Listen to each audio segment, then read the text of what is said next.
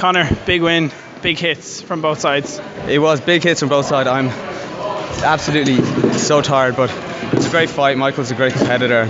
Thoroughly enjoyed the experience. You said you had a war on Thursday. We did. We had an absolute bloodbath. I was bleeding from my face, he was bleeding from his. Luckily it didn't get that messy tonight.